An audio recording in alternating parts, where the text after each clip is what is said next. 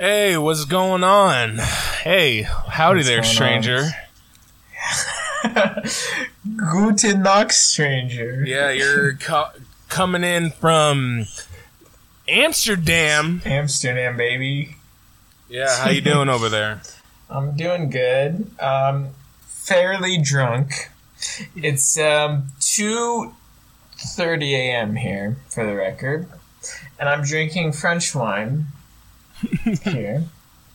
I went into the store earlier, and he said, the guys, everybody here speaks English, and I went in, and they were like, what do you want? And I was like, red wine. And they're like, what country? So this is one thing I've learned about Europe. You don't necessarily ask for a Pinot Merlot. That's American. And in France, and I learned this in France, it's regional. You ask for, wine is regional. And so they asked me, even here, like, regional wines, what I wanted. And so I told them, I was like, French wine, please. I want red French, because it's the best. And so they're like, oh, blah, blah, blah, we have this, we have that. So I got, it says Merlot on it in big words, because they do want to be American. It says Merlot Les Terrasses, Comte de Logerville. All right. Don't know what that means, but I'm here drinking it. And I've had the good beers at the bar. I was drinking Dutch beer at the bar all night. I was having a good time with that. You know what's funny is that I was just like thinking, I was like, man, it only took a month for Zach to become a scarf wearer. A month in Europe, and now he's just wearing scarves now. You're a scarf guy. I love the scarf. It's awesome. It's so elegant. You can just throw it on and just all of a sudden the whole outfit's changed. Bam! Wow, handsome. Who's that elegant man in the video there? Wow. You're a traitor to your nation, brother. I know. I told my aunt that because she buys me scarves. You know, my aunt lives in France, and she's been buying me scarves for years.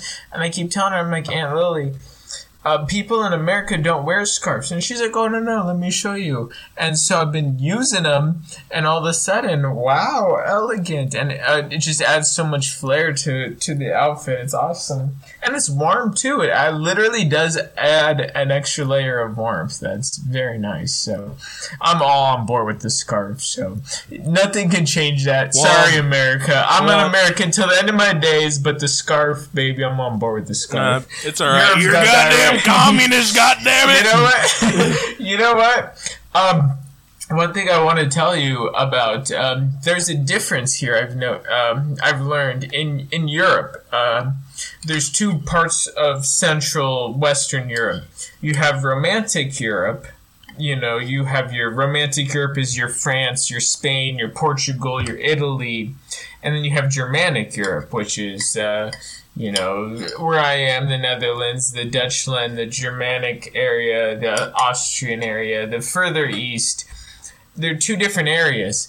And every day in France, in Paris, I was seeing people with scarves on. Here, it's nobody's wearing scarves, or very few people are wearing the scarf. So I feel like I have the scarf on. I'm like already feeling like, all right, I'm cool. I have the French scarf, and then I go in and tell people I'm coming from Paris, and they're like, oh, we hate the Parisians. Everybody says since I left France. Since I left Paris, even in Lille, the border city, people are like, dude, the Parisians, the French are the worst. Everybody says that. They're like, they're the most insufferable people. And I'm like, well, look, there's a difference. There is a difference. Look. Well, the French need the scarves so that they can signal their surrender more easily. Exactly, you can wave it in the air. So I've been to Brussels since Paris, Brussels, and now Amsterdam.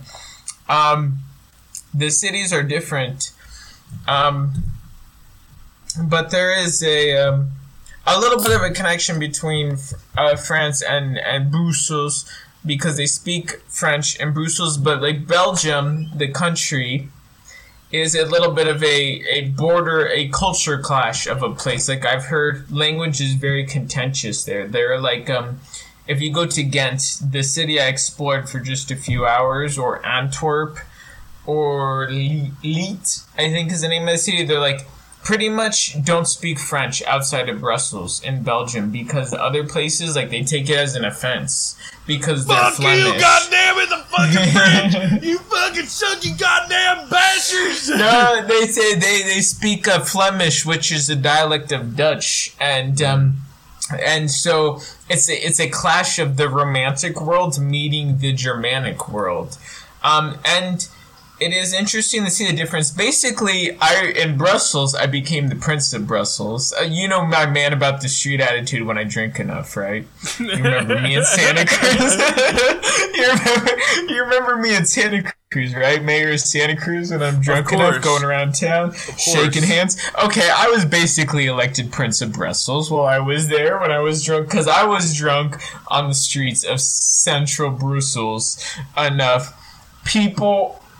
I don't know if I hesitate to say they loved it, but people knew I was on the street. People knew I was there. And there's a lot of French speakers there, majority French speakers in Brussels, and they were happy with that, but everybody else that was a visitor or from elsewhere in Belgium were like, no, thank you. And when I went outside Brussels to Ghent, is the only other city, people were all no French whatsoever. And so it is a weird place where the Romantic world is a different attitude. Like, it is... You take with the good with the bad. Like, in the Germanic world, in Germanic Europe, it's a friendlier environment. People are That's fine, a little bit... Yeah. But they really are a little bit friendlier and a little bit, like, just more willing to... like, go out of their way to say hello and talk with you and be friendly and, you know, not be weird about anything.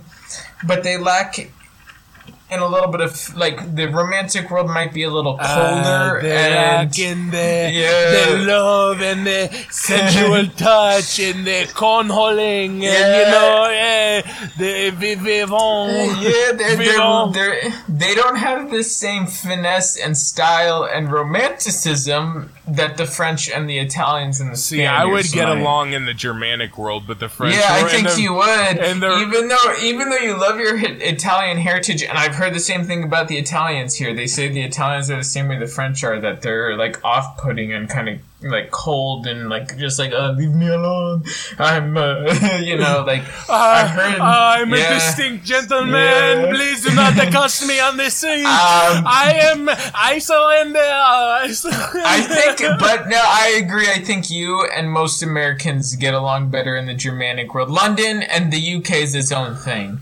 Big, but the Germanic hardy world, women. Big, hardy women. Yeah. No, most women, women, you'd be surprised in the UK. In Europe in general. I haven't been in the UK.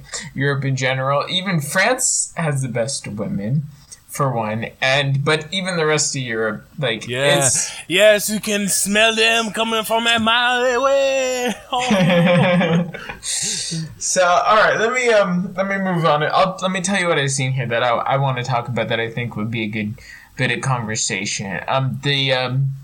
The red light district here in Amsterdam. Okay. So, world famous. I got here on day one.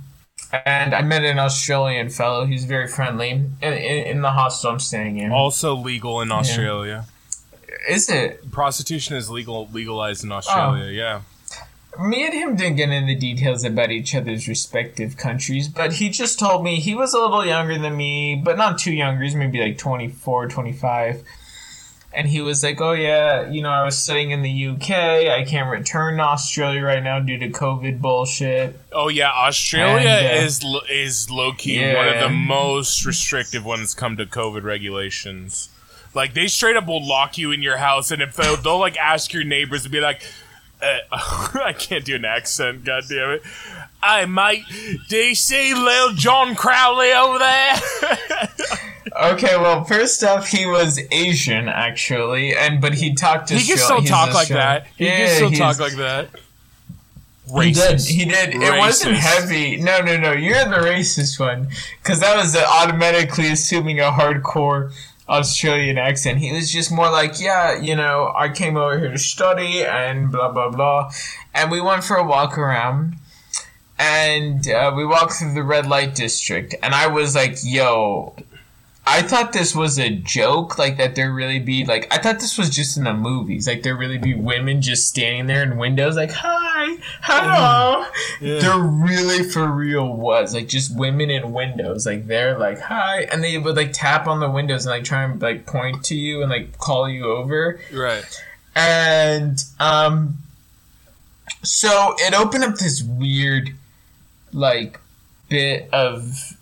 I don't know what to call it. Like, I guess it could lead to a good topic of conversation about prostitution. I have, like, a weird hang-up with prostitution. Because I'm walking through there, and I'm like, okay, I'm looking at the girls, and they're attractive. But, like, I feel uncomfortable. I feel uncomfortable looking at them, even though I want to look. I want to look at them because I think they're attractive. I think they're pretty. They're not bad-looking. Right. And so I want to look, but like part of me is like, no, don't look. That's disrespectful. That's weird. That's gross. And also there's like huge groups of men, both white men from Europe, a lot of Arab men and Indian men and Pakistani men, a lot of brown men, a lot of European men. Like a crowd. Cut that out. Yeah, and go ahead, keep it in there. Brown and white men in a mob, like staring at these women in the windows as I walk past, gawking. And I'm like, do I want? Yeah, like gawking and being kind of weird about it, and it made me feel weird. I felt embarrassed to be a part of the rabble, and but I'm like looking at these girls, and I'm like, what? Like, I wanted to like stop and like talk to them, not to be like, how much for the night? I wanted to like ask them questions. Like, I wanted to be like, why did you choose to do this? Do you have a boyfriend or a husband? Do they know that you do this? Like, do you make good money? Do people offend you? What do you do when someone, like, do people get aggressive? Like, I had a million questions to ask them, but like, I figured they would prefer their privacy, and I didn't want them to think I was mocking them. Hire one of them, and we'll do a podcast interview. Dude, that might not be a bad idea. Dude, I will pay one of them. But okay, I've learned too, because I heard men talking about that, and I asked them, when you pay them for the time, but then there's double catch. You have to rent a room too. Yeah. So I will that's just standard. That's standard. Oh, that's standard. Okay, and I just learned because I heard men talking about it. But so that would be funny but like I would really like to ask, because I had like 1,000 questions going through my mind. 0 of them were how much. 1,000,000 of them were like why and who knows, and like, is this okay with people? Bro, go full on soft white underbelly and fucking... Okay. Like, I had this strange feel... Like, I got, like, in a little bit of a personal conflict with myself, where I was like, do I, like, not approve of prostitution? Because a lot of it made me feel where I was like, yo, this ain't right. Like, that feeling came over me hard. Where I was like, yo, this doesn't feel right. Like, this feels gross. It feels exploitative. It felt very exploitative to me. Think of Caligula level when we reviewed the film Caligula, which is our most viewed episode on YouTube.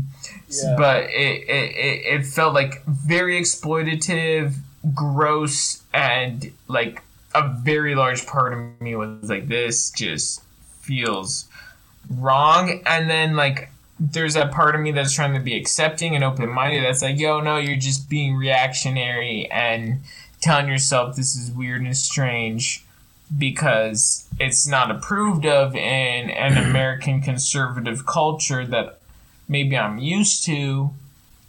But, like, I couldn't bring my wits to about it. And, like, I thought about it, I'm like, yo, what if in America, let's say in California, like, the next election cycle, there's, like, a bill that's like, should prostitution be legal, like how it is cool in Amsterdam? Senators, some cool, like he's got like slick back hair. He got slick back hair. He's just like, yo, I want to make prostitution legal. If that's your one thing, I don't know.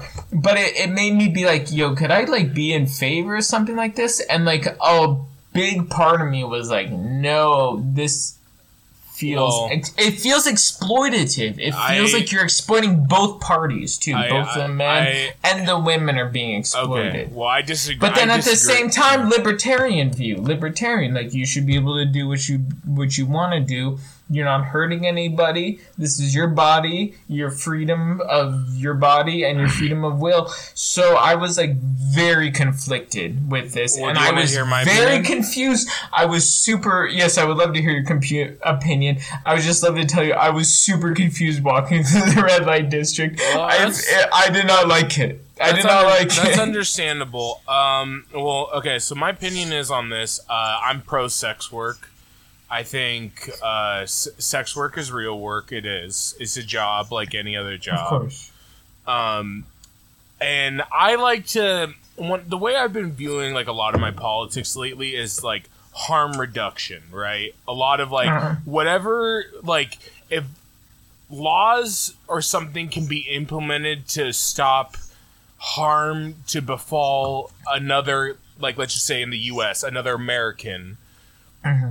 I think it should be there. So when it comes in regards to sex work and specifically, like escorting and, prostitution, I think, of course, it should be legal. I think the thing that you're maybe missing a little bit is the American perspective on something in another country. So...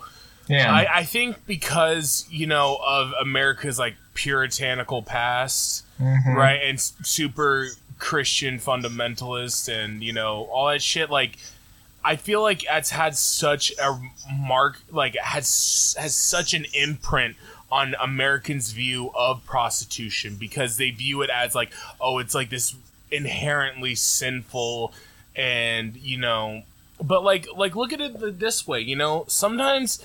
There's some people who, maybe men, maybe women, but mostly men, let's be honest.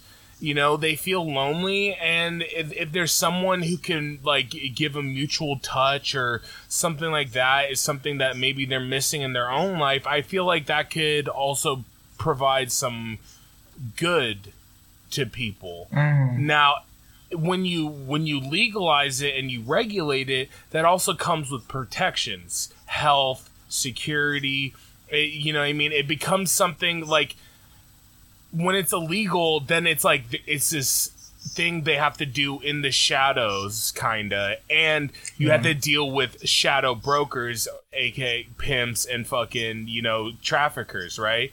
Now, if you have a legalized system where they could thrive and you could prevent the amount of human trafficking that still goes on, I feel like it would be a great measure in harm reduction. I feel like it would be, whether or not your personal views on it, you don't have to engage in it, but that can be your own personal choice, and that's totally fine.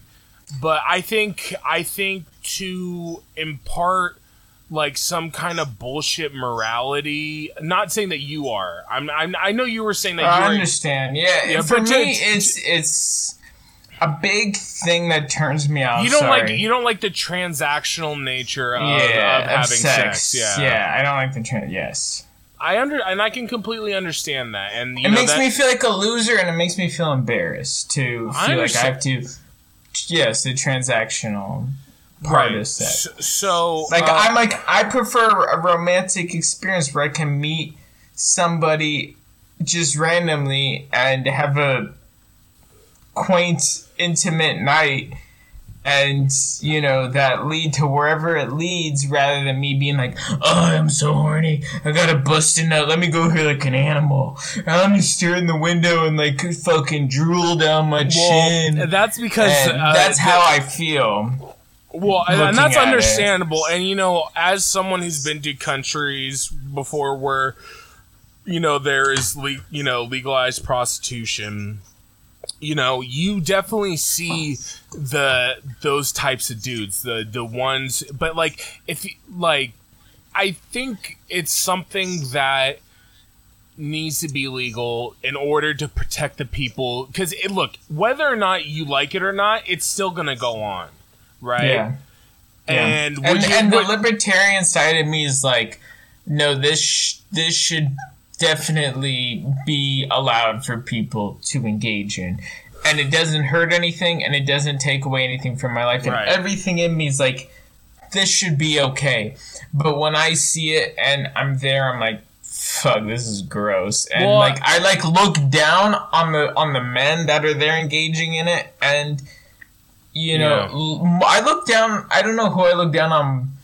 It's not that I'm looking down on, but yeah, I judge the men there and the women there. I'm like, okay, so you guys are desperate, and sorry, your life sucks. You got to engage in prostitution one way or the other. Well, I'm telling you that it could. Obviously, you don't know someone's full motives, right? At least on the guy side, I don't really care about. But the sex. I judge the men more than. Of course. I don't know. Actually. Who do I judge more, the men or the women? Well, the thing is that judgment, Zach, is what has led to a lot of harm caused to sex workers. And Zach, as you're a fan of last podcast on the left, that sex workers are some of the most vulnerable to crime. Yes, and that's 100% true, and that's the most tragic part of sex work. And you're 100% right in that the idea here in Amsterdam, in the Netherlands, is that it's a harm reduction thing. You're 100% right. Like, that's the idea.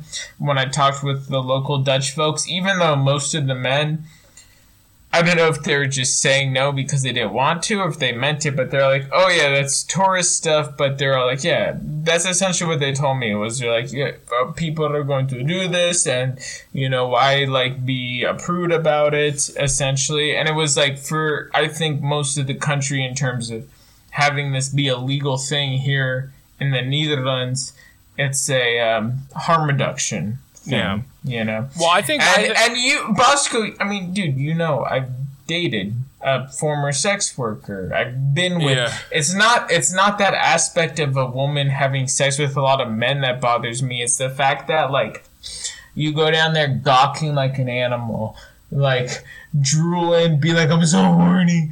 I need a bust nut. But let's and be honest. And the women being there and taking advantage of that, and it just feels exploitative on both ends.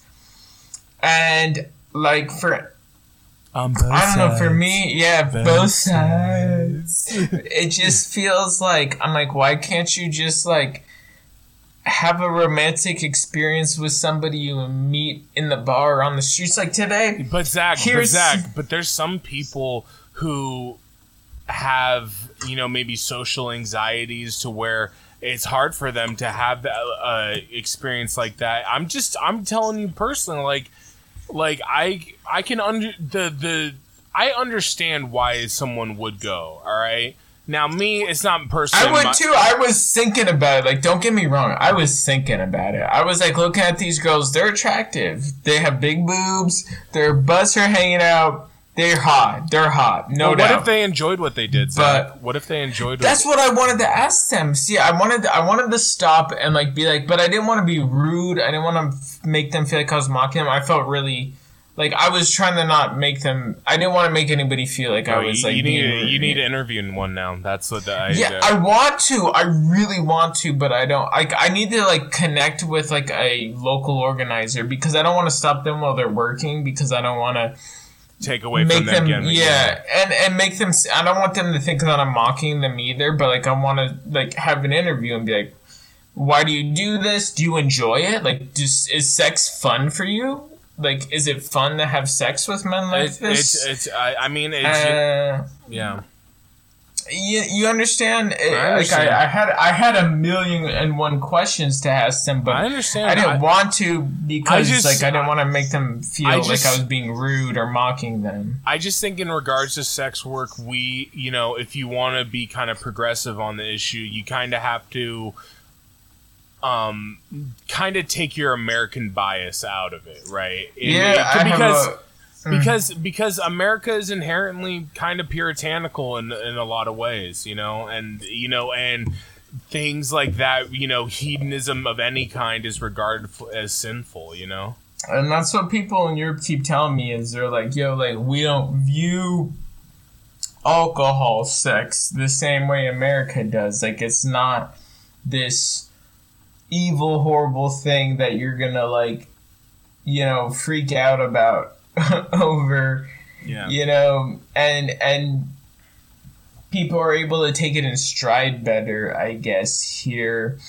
Although I will say, a big part of the crowd I saw in the red light district were Arabs and Muslim men and North African men in the red light district. It was a lot of those guys, coming from a culture very sexually repressed, wandering those. It's mostly white women and like Hispanic women that work it. And this is why I want to interview them, but like when I looked on the computer to do some research on like information, because I was too shy to ask them directly, to like stop and go up to, because if you stop and go up to the door, they're gonna assume you want to be a customer. So I didn't want to, like I said, make them feel like I'm mocking them or be rude and waste their time by being like, hey, like, I'm not interested in making a purchase, but can I ask you 100 questions?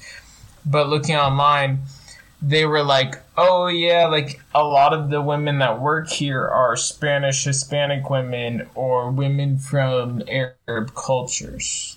Interesting. I thought that was very interesting, that they were like women from Arab cultures that shouldn't be doing this, in quotes, but do, and I don't know, it was... Alright, so... Where were we at? Okay, so, sex work. Give me your final opinion, yes or no, in America. Because here in Europe it's different. It's tourist-based. Yes, we should. So you think in America, like, let's say where we're from, San Jose, San Francisco, you think someone should be able to walk out to the street, look for a woman who's a prostitute, and say, yes, sex, and it should be legal?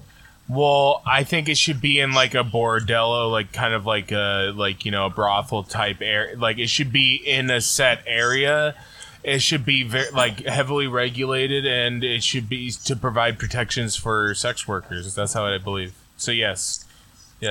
I agree for the most part. I still think if you engage in it as a male customer, you're a loser.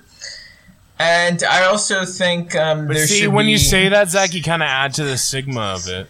Yeah, but I can't help but admit that that's how I feel. You're being honest, but I'm just saying I disagree with you. Okay, that's fine. But I will 100% give you on the point. Like, it does reduce harm reduction, because it will happen, and if you have some oversight over it, it is a harm reduction. Let me ask you this: on Twitter, a lot of women that have an OnlyFans account where they sell nudes of themselves will refer to themselves as sex workers. Do you think those are sex workers, or are they exotic? Yeah. Yes? Yeah. I say no. I've had a problem with this. Sex work, you have to have sexual physical contact. Not necessarily. I think stripper's a sex worker. Yeah, but would you consider someone doing porn a sex worker? Well, because if they have physical sexual contact with a penis or a vagina, they are a sex worker. Okay, but what about taking pictures of yourself? You're not a sex worker. You're just taking nude pictures. Okay, I've taken nude pictures of myself. Am I a sex worker? All right, so what about girls that do like cams and stuff like that? Would you consider them sex workers? No, you have to have physical sexual touch to be considered a sex. So you don't agree? I mean, because a lot of people on Twitter, I don't like this because it muddies the waters of what you can consider a sex worker. I understand where you're coming. You have to engage. I understand where you're coming from. I'm just I like to. I don't want to stigmatize anybody in that field, so I'm kind of just respectful, so I won't really say anything. No, I agree, I understand, but I think there has to be a little bit of a definition, a little bit of a line. I don't think going on an OnlyFans and posting your nudes necessarily qualifies you as a sex worker. Maybe as an exotic media producer. I don't know what to call it, but it's a sex worker implies to me you're engaging in sexual activity. Well, in a way, people who post nudes and sell nudes, they're putting themselves at somewhat of a risk, right? As a sex worker would be in. Yeah, so I've posted nudes before. Am I a sex worker then? I guess so. Me. Okay, refer to me as a sex worker. Sex worker, yeah.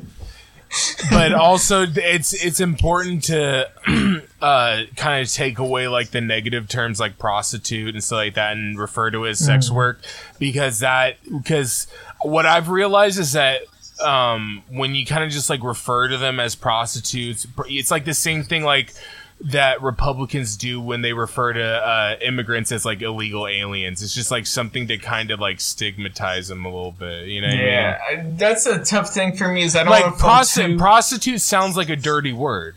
Yeah, you know and that's a tough thing for me here. Is I don't want to fall too far into sounding puritanical or conservative and being like, yes, no prostitution, no sex work whatsoever, whether it be posting pictures online or sucking dudes' dicks in the fucking brothel should be legal, because that just doesn't feel right to me. But at the same time, like, I don't want to say that should be okay. Well, let me. I don't want to engage in it, but I don't want to be a part of it. So either. I know there. You know, if you're like kind of like a true libertarian, right?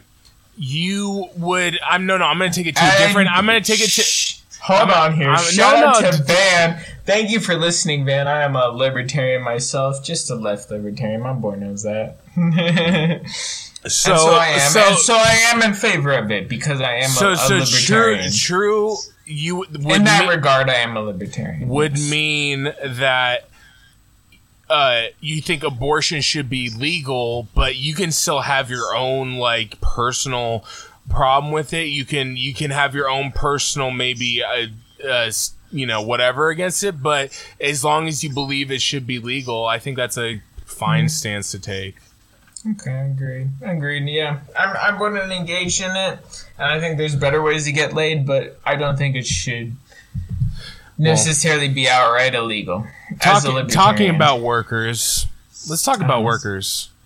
Sure. Sure, buddy. Lately, we haven't done the podcast in a while. It's been a few weeks. And, I've been traveling like a motherfucker. Yeah, we got some reviews with Van coming out. Did we have hate mail yet? No, I've been checking every day. Nothing, no mail. So I'll kill somebody for some mail. So, speaking of workers. Go ahead. Workers are on strike. Yes, I know. There's been a huge labor movement in the U.S. Interestingly enough, I'll tell you a personal story. I was on my lunch break at work, and I was driving to go get lunch, and I saw that in front of a Kaiser, there were people striking in front of Kaiser. Yeah.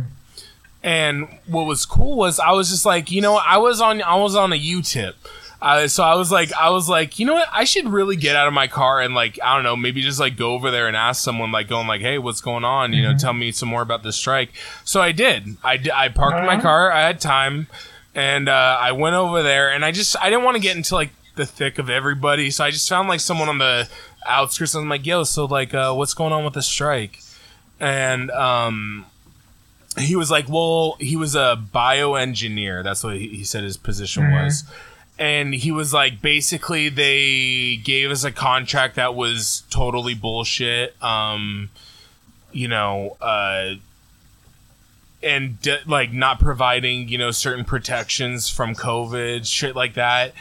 And they're, going on strike to, reject this contract. And I was like, oh, that's cool, man. And, I mean, that's cool. But I'm like, I didn't want to like take up too much of the guy's time, because like, I know he's like, he he's striking, but I just wanted to, like, you know, show my solidarity. I wanted to show, I'm like, if you're really about, like, the working class struggle, then you could give a little bit moment out of your time to learn what's going on. So, yeah, but, so 60, one that I'm probably going to talk about next week, because it's really interesting, is the, IATSE strike. Mm-hmm. Which is, like, all the, like, you know, all the people in the film and TV industry who are, like, you know, Key Grips, Best Boys, you know, production assistants, shit like that. People, like, in the background. More than 60,000 workers have gone on strike from the MPAA, the Motion Pictures Association. Yes. John Deere has been probably one of the big one, another huge one, which is that one's been big. That's been big. 10,000 workers walked out. There's the 1,100 coal miners who went on strike in Alabama. That was back in April. They're still on strike. We got the Frito-Lay one, which I covered here before. Yep. Kellogg's. And yeah, Kaiser, like I mentioned. There's a general workers' strike, even at fast foods, at retail jobs. There's a general strike. Yeah, well, there's a labor surplus, and in the US. And the thing is that places of employment haven't gotten around to the fact that they need to be they need to offer more money in order to get people to work. They want it like pre-pandemic. They want it like, hey, yeah, you know, where we pay you this like kind of really low shitty wage and you just kind of like grind it out and work it out, you know. People are like, no, we want, you know, I think, you know, we've talked about this before, but like, you know, in our previous episode, we were talking about like how the pandemic like caused a lot of people to reassess their life and to you know, question the role of their job in their life. The fact that they're basically going into a place that's basically a mini dictatorship. You know what I mean? And you know, I mean, recently my dad left his job. Really? Yeah. Your father left his job. Yeah, he went to go take a job. Is he retired? No, he's going to take a job closer to home. He's going to work in a He's no longer working at BMW. Yeah. You don't mind me saying that? No, I don't care. No, okay. Where do you take a job at, if you don't mind? Ford store, some Ford store closer somewhere. to home. Yeah. Okay. So, yeah, similar you know, position. But like that's just like a small example, right? Like, and they were gonna pay him more. Yeah, of course. That's what people are looking for right now. We want to be compensated properly. You're expected to just give up a part of your life in exchange for money, right? Yeah. That's the general contract. So make it worth that time. Make it to a point where people, like in the IATSE strike, I'll go into it in detail more next week, but like there's like production people who were literally died because they like fell asleep at the wheel because they've been working all day and they weren't able to get lunch breaks. You know what I mean? It's like workers, I feel like have realized, at least to a small extent, of the power that they hold right now in this labor surplus. And when I don't know if you've heard this or not, but we're gonna be coming up on a consumer goods shortage. No, I'm okay with that. Yeah, I know you are, but think about, I'm telling you, dude, I'm calling it right here. There's gonna be at least a couple murders on Black Friday this year because of because of the supply scarcity. It's because the supply chain has been completely disrupted and we're fucked. Really, like it's. I mean, for if America, that's when America really fucking wakes up, is when they can't get their goodies anymore, when they can't get their little treats. We're a culture of enjoying our little treats. Look, here's what, in regards to how Joe Biden as the president of the United States should be reacting. one thing Van did send me was, in a press conference, it's not asked too much, but they asked him, like, oh, what do you think about the strikes happening in regards to the supply chain? And they gave him, like, a real generic answer. And it was like, okay, look, here's what we want the Democrats to be. We want them to be a party of pro-workers, pro-labor. We want a labor party, basically. Essentially, right? Yeah. Yeah. And they have that in Europe a lot, but we don't have that in America, even the Democrats. Right. And when it comes down to... And a lot of people view unions like straight up, like Fox News talking points will be like, oh, unions are socialist, but unions are literally just a stepping stone to getting to fair workers' rights. It's literally just a means of being able to acquire rights for people who work.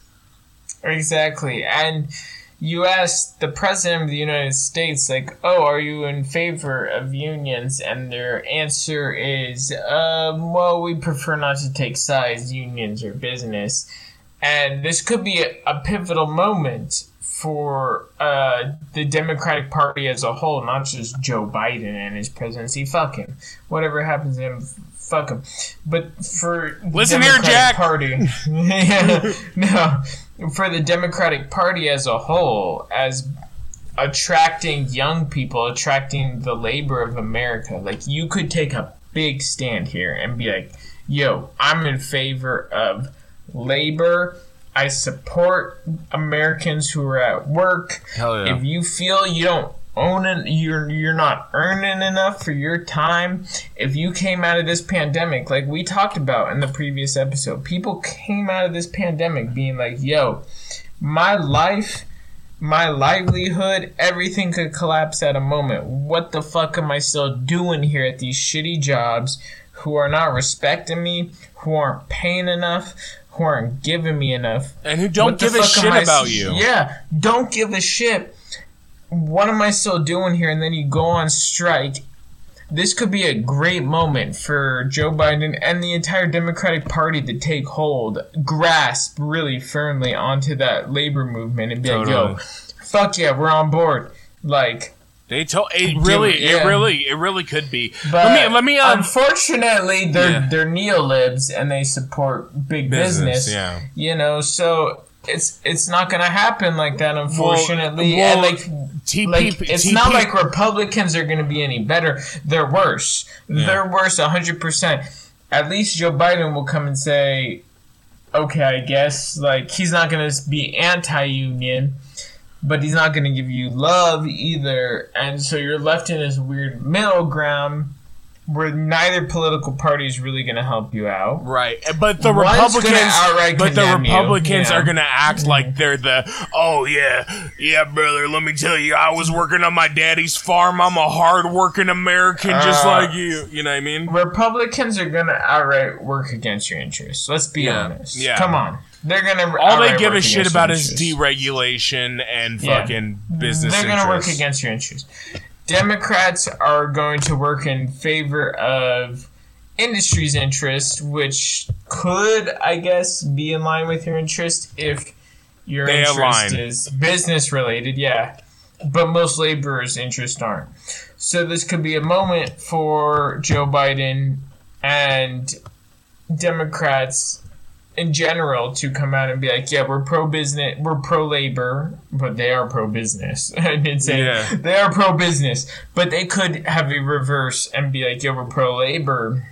We're the labor party of the states. Yeah. And we're here back in the unions, and we're here back in the common worker of America. We understand people don't want to return the shitty jobs that aren't paying them enough. That will collapse at any given moment. And we'll support these strikes, but instead, whatever, wishy-washy politics. Yeah. And you get nothing from it. You get nothing from it. Yeah. At the end of the day. Totally. Well, let me just give you some details from the John Deere, the tractors. Yeah. So basically, love my John Deere. There's a group of workers who organize on Facebook. and they were called the post 97 workers. Fuck yeah. And what that means is that anyone hired post 97s had markedly decreased pensions, what do they call, like, health care, wages, benefits, all that shit. The current contract for post 97 workers is just a measly 6-cent increase. That's a big fuck you. Yeah, that's a big fuck you. The company's current proposal is to cut pensions for anybody who's hired on post now, basically post 2021. And so, but the thing.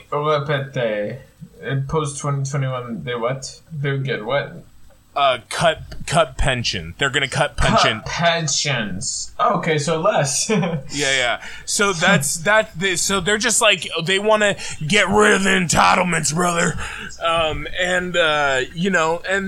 It's just So the funniest part about this is that salaried office workers, were basically had to do the jobs of the people on, like, the working on the floor. And literally, Clayton Klippenstein had this funny ass tweet where it's like, day 0, they're going on strike day 1, and there's already, like, a huge accident in, like, one of the main, like, someone crashed a tractor because they were office workers. You know what I mean? So they got the office workers to do the job day 1, and they just fuck it up. And there's also, like, a strike going on with, like, truckers, right? And there was I remember hearing this one story where this trucker was like fuck them, I'll be a scab, I don't give a shit. And then, like, he basically tried to do a move and be, like, aggro with his semi truck, and he ended up flipping the truck over. Really? Yeah. Yeah. Okay. See, here's the thing with on a lot of these strikes, they'll when the main workers branch off to strike, they call them the scabs, and the scabs don't understand how to do the job well. Yeah, sorry. Context: scabs are people who basically cross picket lines. Yeah, they cross the picket line. Do a job for basically an increased rate, but a rate that's safe for the company. Right. But they're not skilled. They don't understand the job. That's the main issue. Right. Is they don't understand how to do the work. So we sit, like Zach said correctly, that when there's a tight labor market, there's more leverage. You know what I mean? And it seems like there's a movement happening. I'm really curious. There's definitely a movement happening. I mean, I've been here in Europe for a few months, and I can see in America there's a movement happening. Right. People, I'm part of it. We don't want to fucking return to these bullshit jobs. We talked about it in our last show. We don't want to return to these bullshit jobs that are giving us bullshit pay, bullshit hours. And for what? You're not satisfied with your life. You want to live. This pandemic taught us one lesson, and that's that your life is fragile. That your existence is fragile. Yeah, totally. And you don't have to give up everything to work a job you don't like, just to etch out an existence that you're barely okay with, just to be okay with yourself in the public eye, because none of that matters. At the end of the day, that's what the pandemic shows you. Yeah, and think None about of that matters. And think about, like, all, like, the major businesses that got PPP loans in the beginning, like American Airlines, who was given all this money to stay afloat, keep their workers on payroll, and what they do, they end up cutting most of their workers. Yeah, no, it's bullshit. It's bullshit, and it's great that this labor movement is really visceral, and I really hope it takes us to some better places. I'm very supportive of it, and I love this labor movement right now. I'm a part of it. I'm not returning to work right now because I don't know where to go. Yeah. I don't know where to go, and I don't know what to do. Listen to this. So part of it is me. Listen to this. 9 in 10 Americans are not in a union.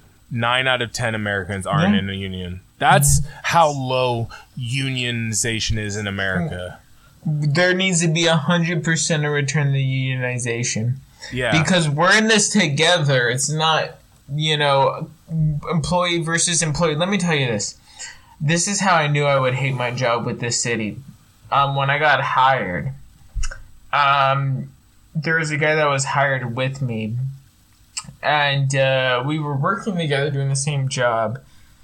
And I made a like slight, it wasn't even like a direct like how much are you making? It was like we're doing this for real for like $13 an hour. And like he like was like taken aback, and he was like, yo, we shouldn't be discussing how much we make on the job. And I was like, wait, what did you just say? Like, this is real story. No. And that's a common thing that happens where, I remember hearing this one Twitch. I think it was Charlie Moist Critical. I was hearing him talk about it. Moist Critical, my boy. Love that guy. And I was hearing him talk about like working somewhere, and he was talking. He's like, "Hey, how much do you make?" to somebody who has been working there longer than him, and they were like, "Oh, well, I'm making this." He's like, "Bro, I'm making already more than you, and I just got hired. This is bullshit. You need to fight. It's people just need to realize that we don't need to be just constant wage slaves and just robots that just, that just." Well, yes, exactly. We have the worker has the power. The proletariat should have the power. The proletariat should at least have equal power with the company. And I'm working in the public sector in this regard. Yeah, same. In the public sector. I'm still working in the public sector, yeah. This is with the city of Santa Cruz. I have a coworker tell me when I ask him, I'm hired at the same time as him, and I ask him, how do you feel about your pay? We're making the same pay. How do you feel about that?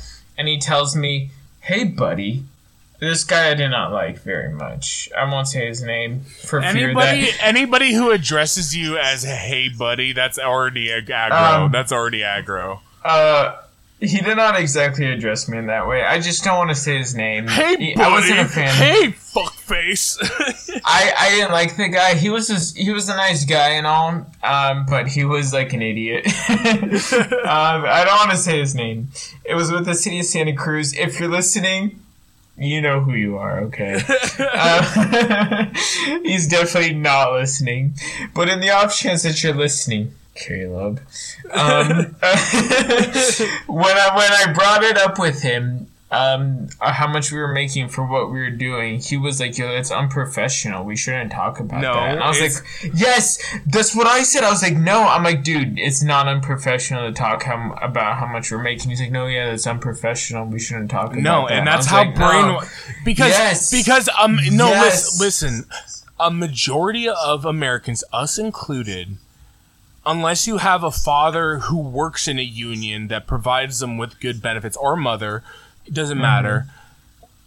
Most people end up learning about unions from their fucking boomer ass fucking fathers who are like, do you think we have friends that would say it's unprofessional to talk about your coworkers? For sure. With how much you make? Yeah. It shouldn't be, because you should know how much your coworker makes, and they should know how much you make, and you should know what each other does, and you should be like okay with that, right? Know where you're at in your work, you know what I mean? I agree 100%. Like, why would you ever work a job where you don't know how much the guy next to you is making, but he's doing the same job as you? And if you ask him, that's apparently a faux pas.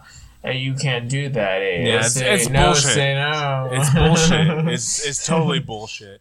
Well, let's get on to another work. All right. Well, I got another story for you, Zach, this week. Okay. So, this is post us losing our recording, FYI. We recorded this and that's the excuse. Yeah. I'm trying to cover for you, man. Lost recording. Yeah, it's lost recording, all right? So, I wanted to talk about, like, vacation towns, right? And more specifically, like Phoenix, Scottsdale, Arizona. No, I want to talk about What's a vacation town. So Mar-a-Lago, Florida. And specifically, I'm talking. There's two places I'm mentioning. So one you probably heard of before, Jackson Hole. Yeah, right. Where Yellowstone is. Right, and then there's another place called Butte, Montana. So in Jackson Hole, I did some research. Apparently, the forest officials estimate there's around 300 to 500 people who just straight up live in the forest.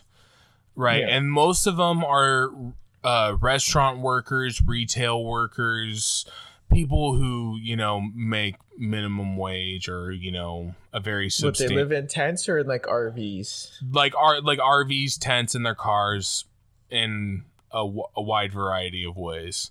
Uh-huh.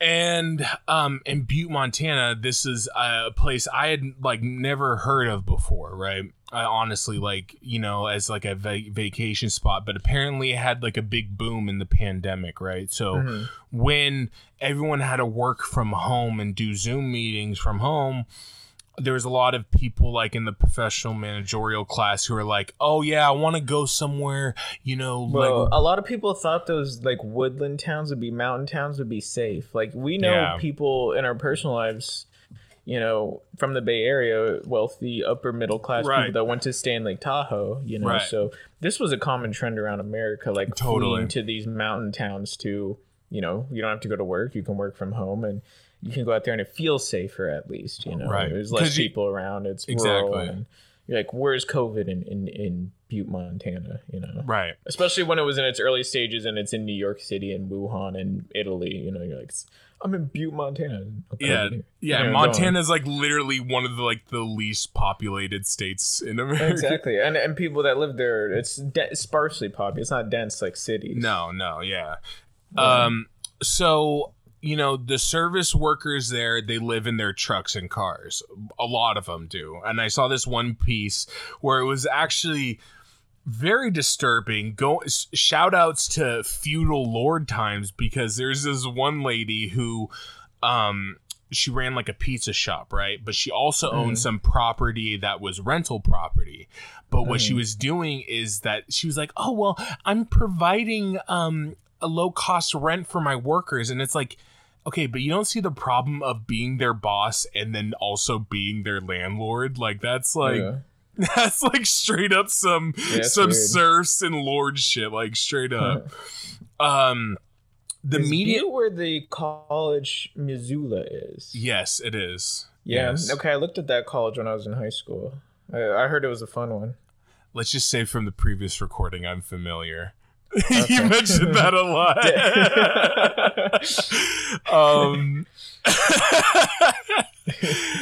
So the median sale price for a single family home, there's about 115,000 people in this town, is about $720,000, up 49% from the year before. Yeah. So local wages and like service industry jobs and retail jobs, they can't cover the fucking rent in these expensive ass towns that have been jacked up. And a lot of the rental properties have turned into Airbnb properties, right? Because it's like, oh, you can fucking charge someone rent, or you can fucking rent it out like on days and make way more money, right? Yeah. So basically, turn them into Airbnbs. Exactly, and the average rent on a 2-bedroom, and we know, and this is almost exactly like what we paid when we lived in Santa Cruz, is $2,000. That's like the average rental property for a 2-bedroom, and we were living in Santa Cruz, like the coastal elite, California. Yeah, where in California everybody complains about the rental prices, and rightfully so. But like one thing I always keep seeing is as people move away, I'm like, this is not like a problem that's just endemic to California. Like it's California's just because California's a microcosm, and there's more money here, so the problems are accelerated and exacerbated, and so they're more evident quicker. Well, but this it's is just a problem that will become an issue around the country. Oh, for sure. Every major city in the country, the prices are going up. Every scenic city, whether it's near you're near one of the Great Lakes and you got a nice view of the lake, you're in the woodlands in Montana, right? You're on the coast of the Gulf. Prices everywhere around the country are going up. Renting or buying, right. It's not just endemic to California. Yeah, no, totally. No, you're right, and it's just really you're able to see it more in California because we're more population dense, and there's more money here too. Yeah. It's fast. It's more exacerbated because we're more advanced in the problem than other places, right?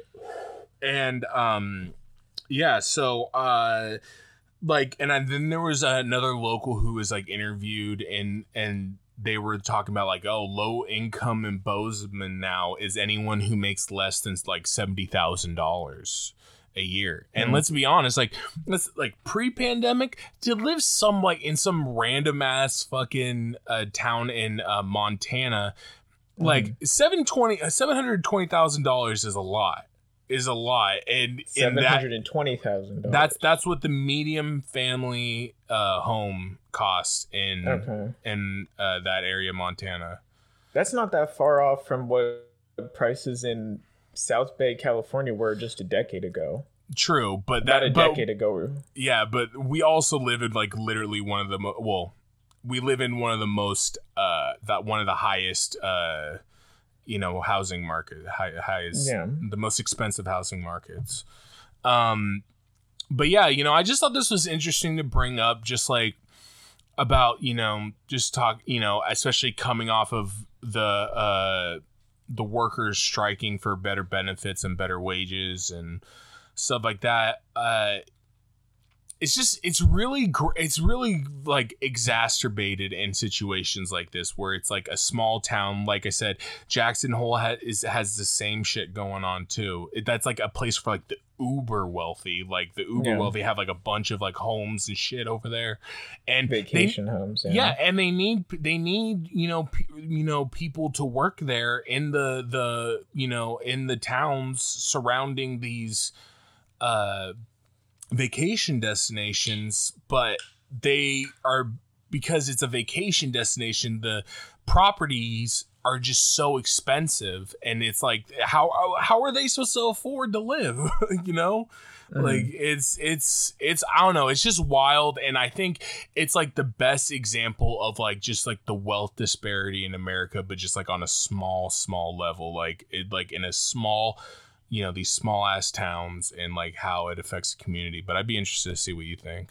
Well, I mean, it makes sense that, these are desirable areas as a vacation spot for wealthy people in America.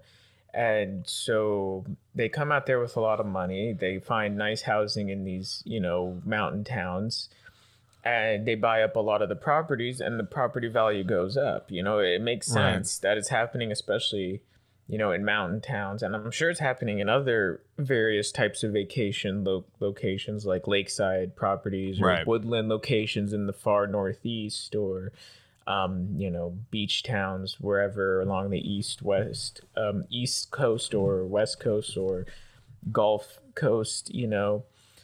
It's just, the problem's not, like I said, just isolated to California. It's a national problem. Totally. It's just more advanced in California, and as prices soar in every major U.S. city, they'll also soar in the scenic areas. That's why housing is so expensive, especially in Northern California, is because like a big reason other than the money is they're scenic. You have think about the hills, whether it's Morgan Hill or the South Valley Hills.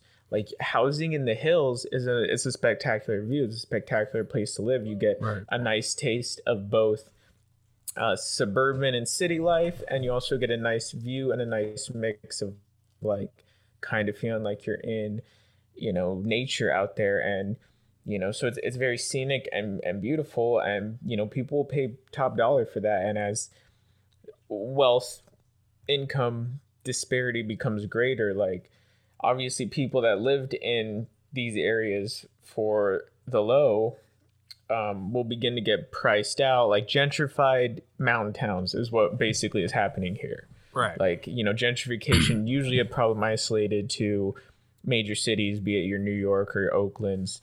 But obviously it's happening here in small towns too, like a type of gentrification as wealthy people move in looking for vacation homes, and the people that live there get priced out.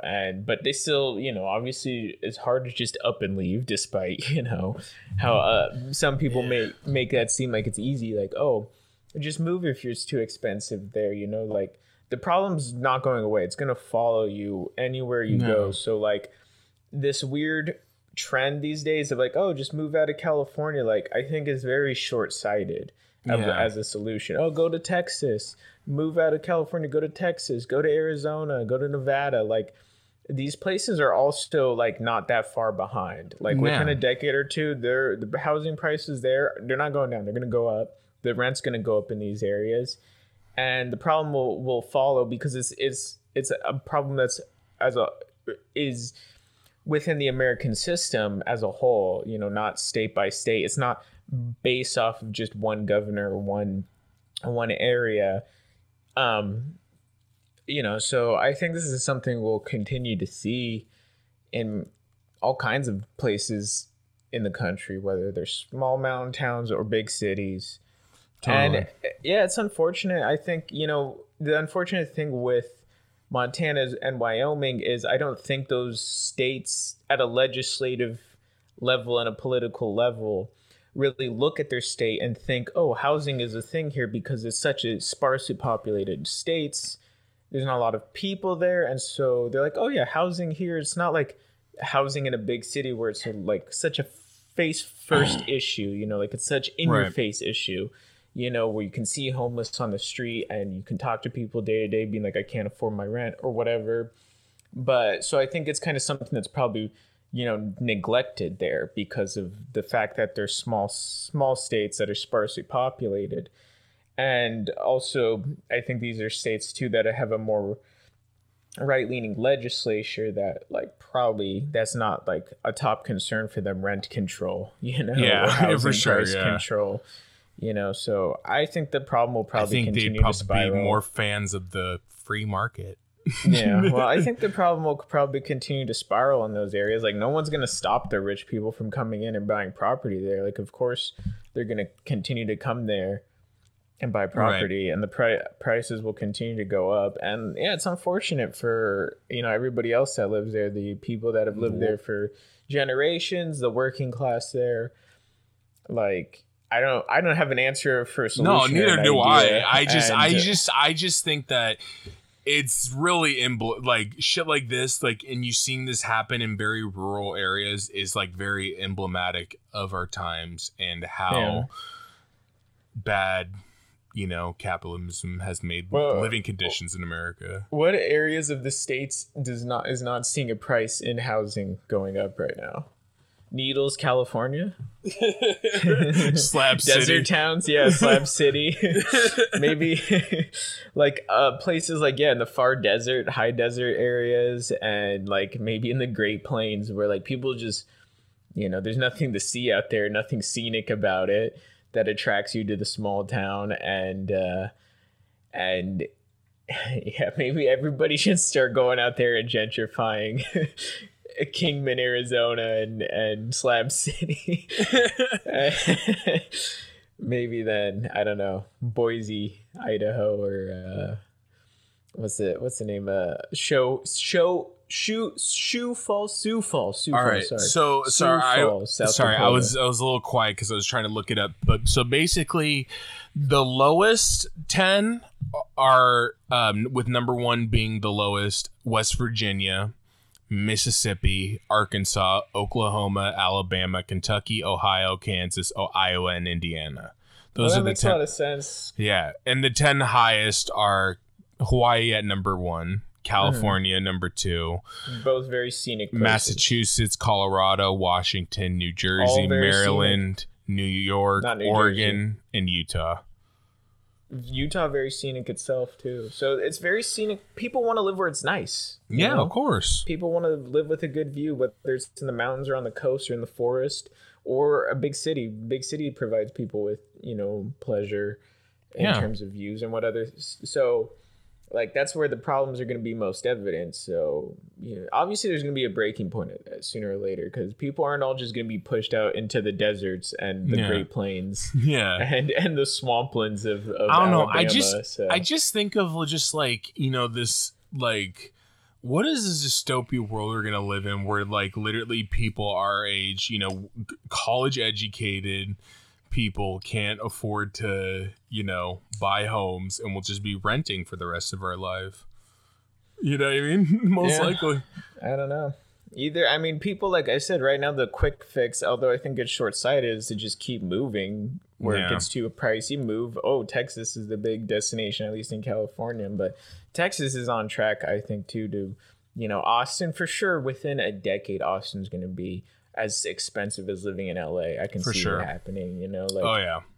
The prices aren't going to, as money comes, you can see it here evident with this story, like moving somewhere, even if it's cheaper to start, like the prices go up. Like an influx of money coming in doesn't bring the housing down. It boosts it up. Yeah. So it makes it a more desirable place to live, more desirable, more money, bing, bang, boom. You're fucked. Yeah. All right. Well, I just thought it was an interesting story. I wanted to bring it kind of just to the table. Well, it's unfortunate. I think like the main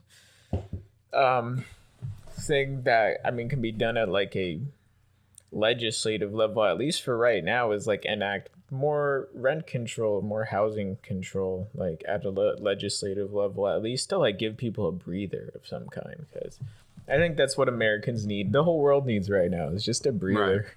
Right. When it comes to the economy and everything, like people need a little bit of a cushion. Right now. I'm sorry, I don't ascribe to your entitlement mentality, where you're entitled to a place to live. All right, well let's get into a discussion I wanted to have with you, kind of in lieu of our shame on you. If there's any, because I don't want to outright shame Dave Chappelle. Yeah, this is the point I was trying to make the last time, but I couldn't quite articulate it. Was like, I don't know if I outright would say is it. We can shame Netflix though. We can shame Netflix. Netflix would be the one I would want to shame. All right, so let's shame Netflix. All right, let's shame Netflix. All right, so I hate just Netflix. So oh wait, shame. Boom, boom, boom, boom. Shame on you, Netflix. So Netflix. Just quick overview of the situation. So Dave Chappelle dropped his new special. It's been in the news. Yeah, dropped his new special, The Closer. A lot of free speech advocates love it. But a lot of people have liked it. A lot of people have hated it. I have not seen it. Right, I have. So okay. I watched One it. of us should have. Yeah, if we're gonna talk about this. Yeah, of course. Yeah, no, that would be really silly. And let's just state for the record before we go further, we're both massive fans of Dave Chappelle.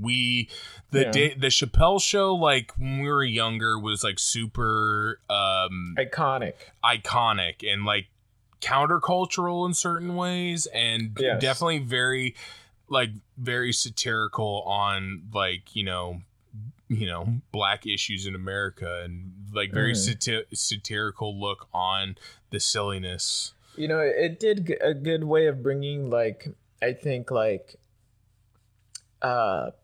black culture and black attitudes to like a wider audience, both wider and wider and audience, for people like us who have lived, we both, we come from suburbia, white suburbia, and we've had somewhat sheltered upbringings. We're not rich. Sheltered. We're not rich, but like we both dropping the mask. We both went to private Catholic schools. But we were not the richy rich there. Let's state that. I was on financial aid, so were you.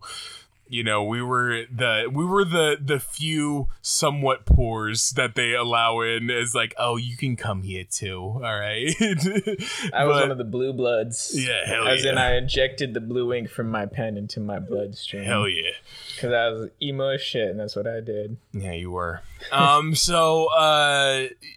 So, you know, like, and let's be honest, in like the private, you know, like the school system we came up with, there wasn't a ton of fucking diversity, all right? And a lot of times there would be, there was a lot of white kids in our classes, and there was a lot of white people around. So like, we have not been exposed to a ton of black culture just based on our living situation, right?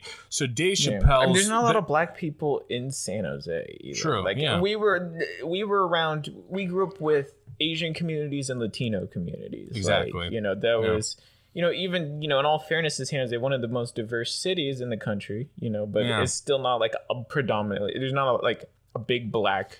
Right. You know, community there. There is some, but and this is just all going to say that, you know, the Chappelle Show was interesting as to, you know, people like us who did not have much insight into that, and it was hilarious.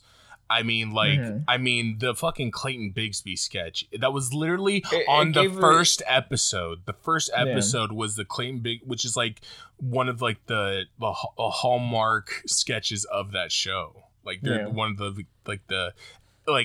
when I think of that show, I think of like, you know, obviously you got to go with Rick James. You know, there's Prince. Because I'm a huge fan of Prince. I love Prince. He's like one of my favorite people ever. That Prince one's awesome. Yeah.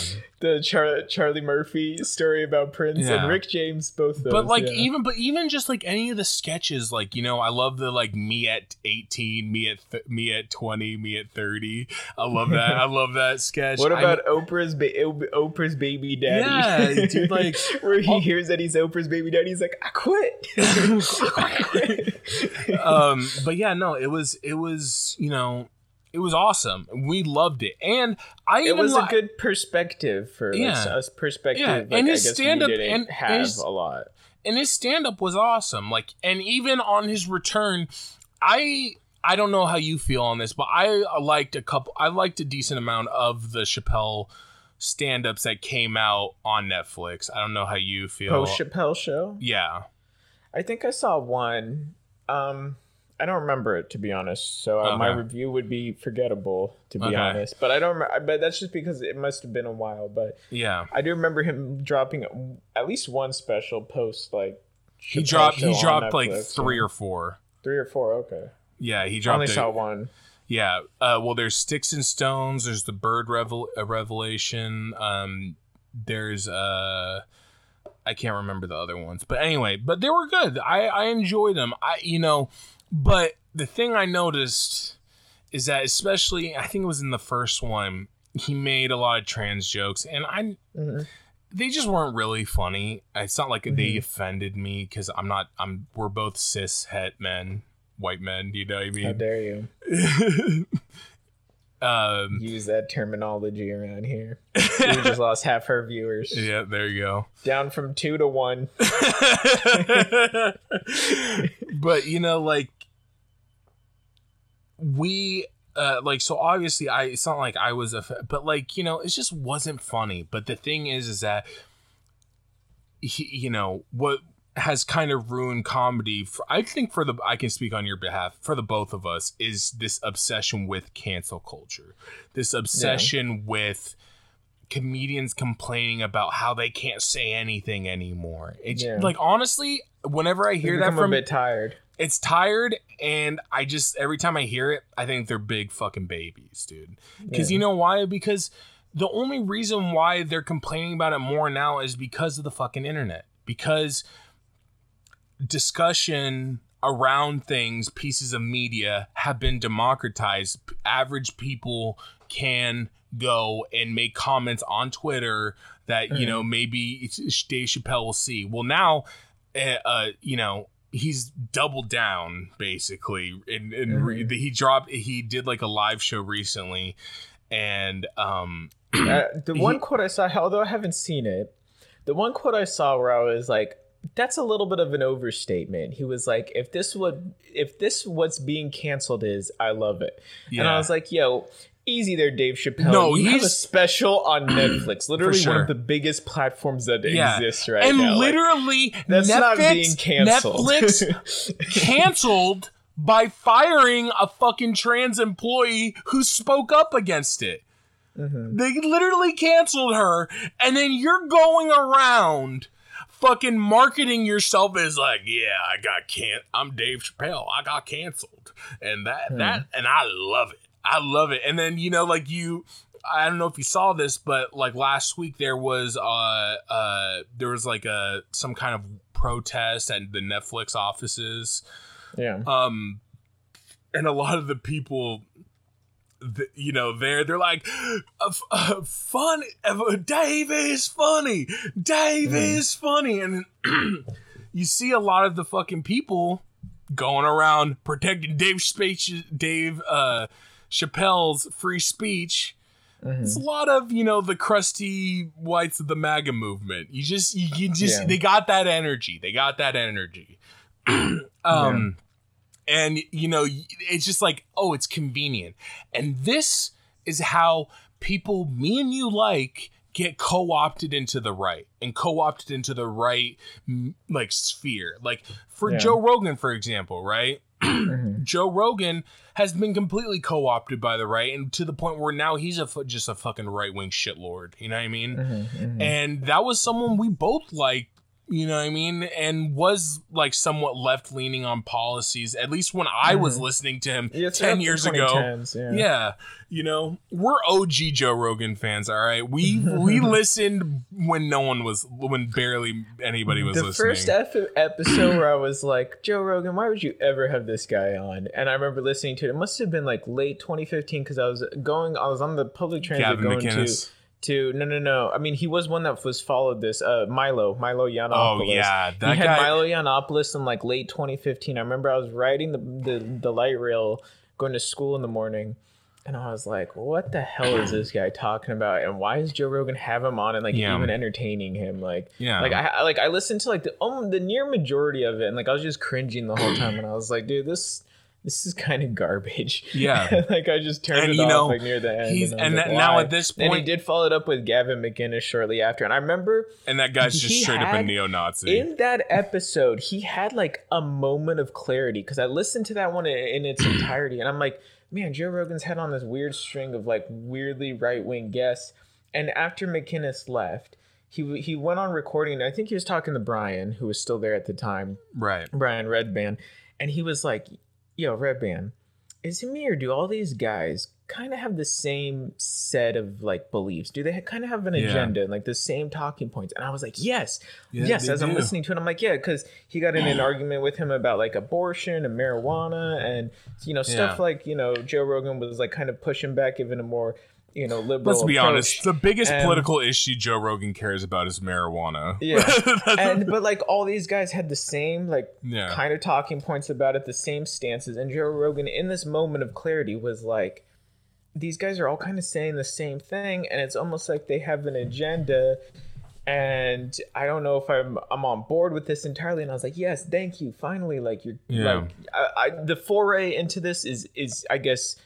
I commend it that you're being open-minded, but and entertaining this, these dudes to some extent. But like, come on, these guys they do have an agenda, and like they are pushing a certain political ideology, and it's disguised a little bit in this form of oh, I'm just out here being myself and like saying whatever I want, and like sorry if it offends you.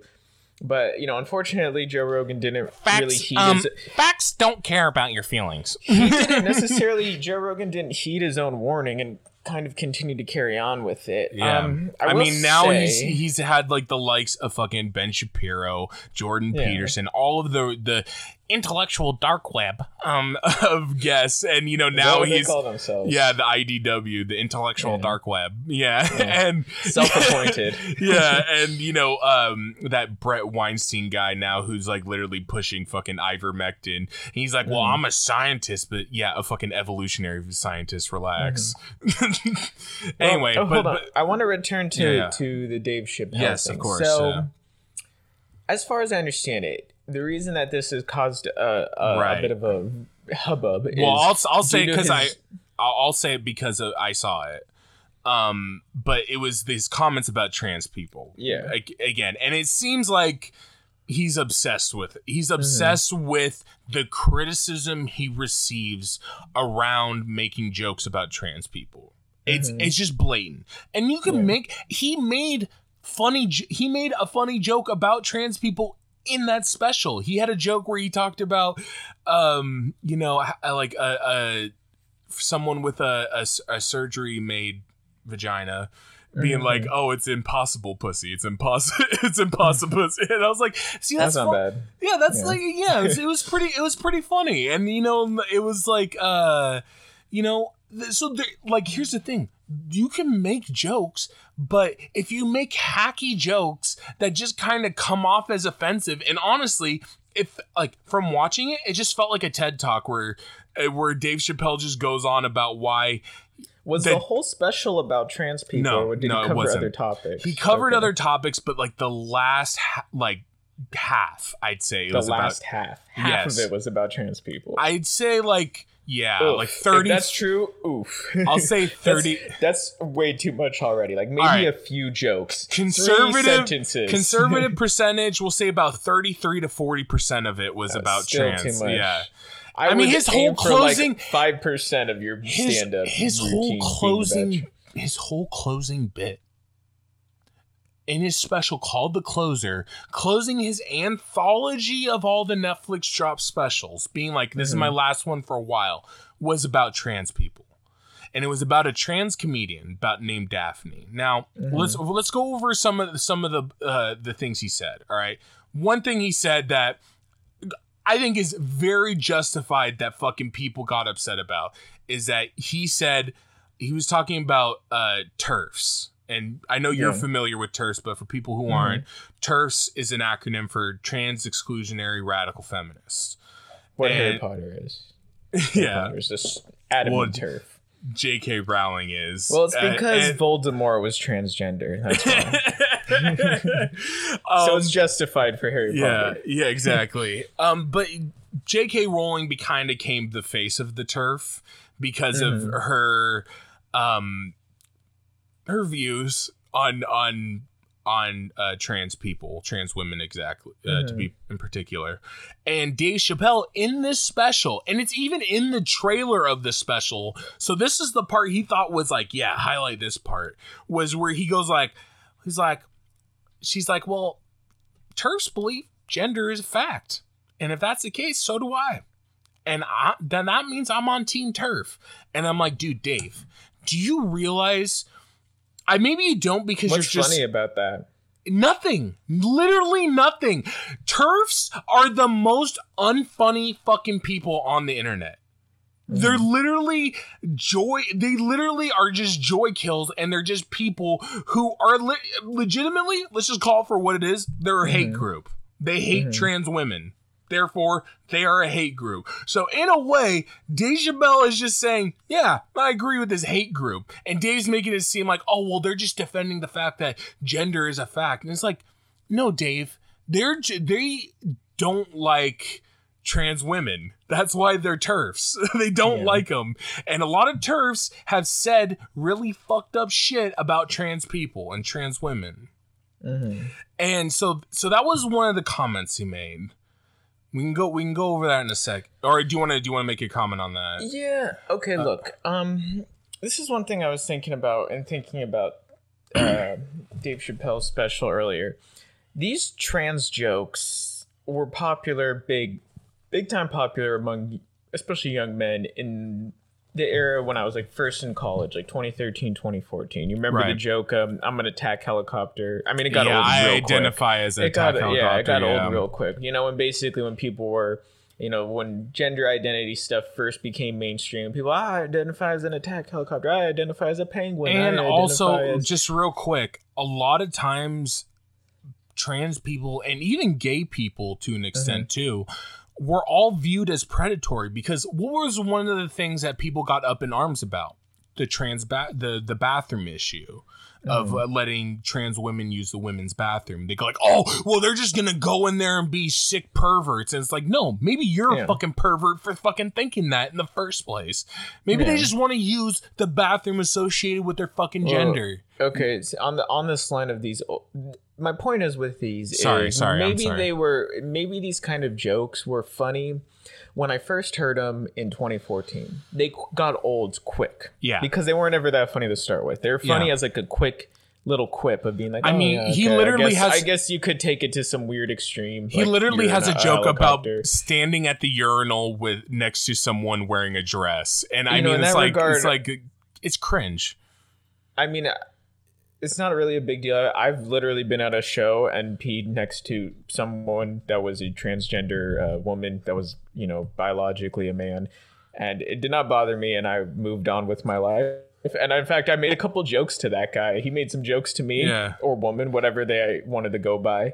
I don't remember. And that was about it. And I moved on with my day, and I was not harmed at all. But you remember another joke that's circulating and it still makes its rounds on the internet every now and then in regards to the trans bathroom thing is it's like, oh, a man followed a woman into a little girl into the bathroom because he identified as a woman. Libertarian self-report. Her father knocked 3 of his teeth out and reported that he identified as the tooth fairy. This joke is libertarian self-report. Libertarian self-report. It's funny for how stupid it is. That's what makes it funnier above everything. Dumb. But it makes its rounds. It makes its rounds on the internet like every now and then. People reblog it, repost it, whatever. Like it's the most hilarious like anti-trans joke they've ever heard. Yeah. And I'm like, dude, come on. Like I guess it's a little silly, but like it's just it kind of I think ignores the reality of it a little bit, and that it's like it's not really like, again, it's one of my favorite images. I feel like I've sent it to you, maybe not. It's the image of the little girl. It's the meme with the little girl under the table crying and the Terminator walking around looking for somebody, and then the little girl under the table is labeled as right wingers, and the Terminator walking around is labeled as no. It says their own imagination. Where a lot of times, like these fears and the fear mongering trumped up by right wingers is like it's not manufactured, really existent. And so with the trans jokes, like I mean, me and you joke about tons of shit, tons of nasty, dark shit all the time. How often are we making trans jokes? Not too often. Maybe really. From time to time. Maybe about a particular person that might bother us. Particularly. But like, really, I think what makes good comedy is insight. Observations, and insight, and you tell a truth through a joke. And a lot of times these jokes about trans people aren't necessarily revealing any truth or any insight. It's more just punching down and fighting the changing tide, which kind of makes it feel like you're old and washed out and played out. And that's how a lot of trans jokes feel to me. And that's why I'm like, here in 2021, if Dave Chappelle wanted to make one special, because I do feel like I remember him making comments like this about in the one I originally watched. No, he did. There was a joke about like he was at a party, a trans friend of him was drunk, a trans friend of him was drunk, and she passed out, and he was like, "Ma'am, your dick's hanging out." Well, okay, maybe in the first special you have some trans jokes lined up.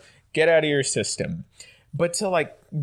Constantly since then, year in, year out, every special you make, repeat these, it starts to sound now maybe like you're out of ideas and you're a little lazy. And this is low-hanging fruit and you're a hack. And maybe these, and of course, you're Dave Chappelle. So when you tell these jokes, people are going to think you're funny. You're Dave fucking Chappelle. You're a master of comedy. That's the thing. That's the reason why this is so infuriating is because me and you especially, we're fans and we hold him at this high fucking level, and he's given us weak fucking Steven Crowder comedy level shit. It feels lazy. It feels played out at this point. It feels like low-hanging fruit, and it feels like you're lacking in the insight and the observations that made the Chappelle Show great. The insight, the satire of black culture, the insight into it, the thing that humanized it, you know, because Dave Chappelle, that's a great thing about the Chappelle Show, is it very much humanized aspects of black culture in America, and it made it relatable. Yeah. And that's what made it funny. You know, the jokes were funny on their own, but what brought some more power to it was that it humanized it and it made it relatable, and you can understand it on a more equal level. Yeah. These jokes lack that. You're not humanizing trans people in the way that you might have humanized black culture and made it relatable.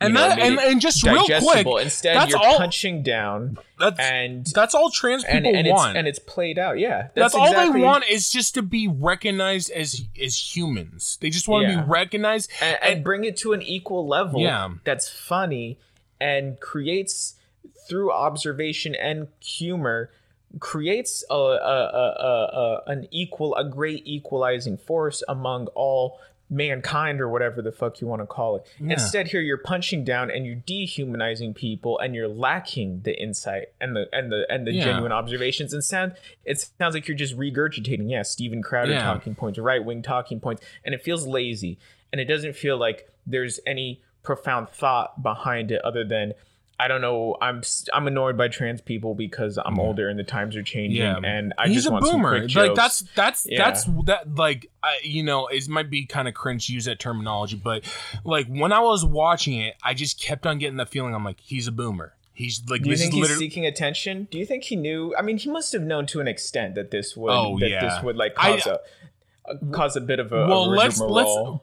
it's a little attention seeking. For sure. Think? Like, to go out there, like, he for sure knows. He's not stupid. He for sure knows. Well, no, literally, he's going out now being like, "Oh, I'm the comedian who got canceled." What's next? Is he gonna have a poster that has a black bar over his mouth that says "censored"? You know what I mean? It's like it's so apparent, dude, and it sucks because Dave Chappelle is someone who I would have put, and I still probably will have, based on the stuff he's put out, in like my top favorite comedians, right? Because of like you said, the insight he's brought. Now, I need to talk about his closing bit. Humor puts us on equal levels. That's the point I want to make. Exactly. It doesn't punch down. It humanizes. Yeah, and let's be honest. Me and you we joke a lot about very dark shit. We like dark humor. We like very you know what I mean? We like humor of all kinds. We're not like. Do you think it'd be funnier? Constructive criticism for Dave Chappelle. What if he made jokes about himself being trans? Do you think that'd be funnier? I mean, if he came out there and he was like, you know what? I was thinking about getting a sex change operation. And then like kind of like dug into it deep where it almost seemed like he was serious. And he's like, look, I've been hiding this my whole life. If you guys didn't see the signs on the Chappelle Show, I don't know what to tell you. And like gets almost to the point of being like, so what I want to say here is almost about to say I'm a woman in a man's body. And then like, but then stop. That would be hilarious. Yeah. Right? Like it would be a little bit more like, well, you want to know how he did close it? Line of thought. Okay, sure. So how he closed it is he talks about Daphne. And it would be way funnier. I'm sorry. I just thinking about it now. It'd be way funnier if he came out and was pretending to be trans. No, you're right. Like, it'd be more relatable. It'd be more real. Yeah, and you can make jokes, and you can, like I said, I mentioned a joke that he made about trans people in that show that was funny. But the thing was, the majority of the jokes he made just weren't fucking funny. And if he pretended to be trans, it would add to the insight of the comedy, because then it shows that he's taking the time and the thought to understand the plight of trans and people. Put himself in their shoes, which is what part of the greatness of the Chappelle Show was, is it put us in the place of Chappelle and the people in his community. Yeah. You know, that's part of what made it funny. Even though we're outside that community, like we said to start, we're outside that world. You know, it brought us in, you know, and so what would make it better in regards to trans is to bring you inside that world. But unfortunately, Chappelle's clearly not trans, and you know, and the fact that he's so fixated on this, like, really is kind of weird, I think, on his end. And it just seems like it's just lame. Yeah. He's mad at the changing times, and he's seeking a little attention. It has very much old man yelling at cloud energy. You know what I mean? And so his closing bit is about a trans comedian that he knew. A real person. Yeah, her name was Daphne something. I don't know what her last name was. And he tells a story about how he brought her out and she bombed, but then during his set she was heckling and she was making the whole crowd laugh. And he tells a story about how he loved, and he was saying about after his first special when he made trans jokes, she came out and defended Dave. Now, not to mention, Dave also kind of like misgenders her a couple of times, and he goes like, yeah, he did some really ballsy shit because she ended up committing suicide. Oh, shit, really? Yeah, because of the hate. Well, the way Dave frames it. I don't know the actual story or the case, but the way Dave frames it is that she killed herself because of the hate she received from the LGBTQ community, right? Mm. Yeah, exactly. And the closing sentiment, and this is not word for word, but the closing sentiment is, Daphne, she was one of your people, but she was also one of my people. So don't punch down on my people. Arguing the point that trans people somehow are in positions of power and they're the ones punching down on Dave, who's the most marginalized man in America. He's the biggest victim in America, Dave Chappelle. You know what I mean? And I'm sorry, but that's how he's playing himself out to be now. Because after the fact, if he just would have just been like, you know what, fuck, I see your point. It makes sense, and maybe I could have done better. He could have had a mea culpa, come to God moment, but instead he went down the no. See, now they have to come to my terms and I'll have a conversation with them, but not, you know what I mean? It's just like, it's such bullshit. And it's hilarious that literally the only people that get canceled, the rich elite don't get canceled unless they do something criminal, right? They don't. Like literally all the comedians that were canceled, were ones that were canceled because of sexual allegations, because of, stuff of that nature, stuff that's a little bit more criminal, stuff that's a little bit more dicey nature than just saying bad words, right? That was the actual cancellations that happened, like a Louis C.K., for example, right? But the thing is that, the real people who get canceled are just like regular workers most of the time. And like I said, and one of the people who got fucking canceled was a trans employee who spoke out at Netflix against the fact that they're platforming Dave and that Dave's like one of the highest paid fucking people who had one of the biggest contracts at Netflix. Yeah, he got millions and millions of dollars. But that's what being canceled is. Yeah, and he loves it. Right. And I also want to just counter this notion, because this is the notion I've been hearing in regards to Dave in his comments, is that being like, oh, well, you don't like it because it's because he's going against the grain. And I'm like, dude, no, the majority of America is anti-trans. Yeah. The majority of America, the majority held sentiment of people on Earth is the fact that trans people are not people. It's just the reality of it. Okay, so this is a little bit, it just made me think of this. This is maybe a little bit of some murky waters that I'm entering here, but is this have something to do as a sentiment that's common among like black men? So I know black men can be more aggressive towards LGBT people in general, and like trans obviously is maybe something that like black American men are like very much like. Well, I think opposed to. I think it's more. So does this have something to do with that? I think it's just more of a cultural, like an American cultural thing. I don't really think it's. I don't think it's a race specific thing, because, like, one of the things you will hear is that literally some of the most marginalized people, like black people, some of the most marginalized people, trans people, the most marginalized people, black trans people. You know what I mean? Like literally, like. Yeah. Definitely. And Dave, I mean, we mentioned this last time we recorded, but from being fans of Last Podcast on Left, one of the things that they talk about is that like literally like there's a scale of the most dead to least dead, and the most dead is if you're a sex worker, you're black, and you're trans. Oh yeah, that's literally you're the most dead. No one's gonna find you ever. Yeah, and you're serial killer bait. Yeah, exactly. You know, and so I just think that Dave is just, because you don't just see it with Dave. Like recently, Bill Maher came out in defense of Dave, and he was like, Bill Maher loves his cancel bits. Dude, Bill Maher has turned into an old lady clutching his pearls. This is the problem with it in comedy. Is it's too easy. It's like, it sounds like an echo chamber at this point of comedians being like, oh, we're all getting canceled, but yet, of course, like, they all have their platforms. Bill Maher's on HBO and has been a long time running on HBO. Dave Chappelle's on a massive platform on Netflix. Joe Rogan, if you want to consider him part of that same echo chamber, has one of the largest podcasts on earth. So it's like they all have plenty good platforms. None of them are being canceled, but like, I'm like, why is this just such a recurring theme now among like veteran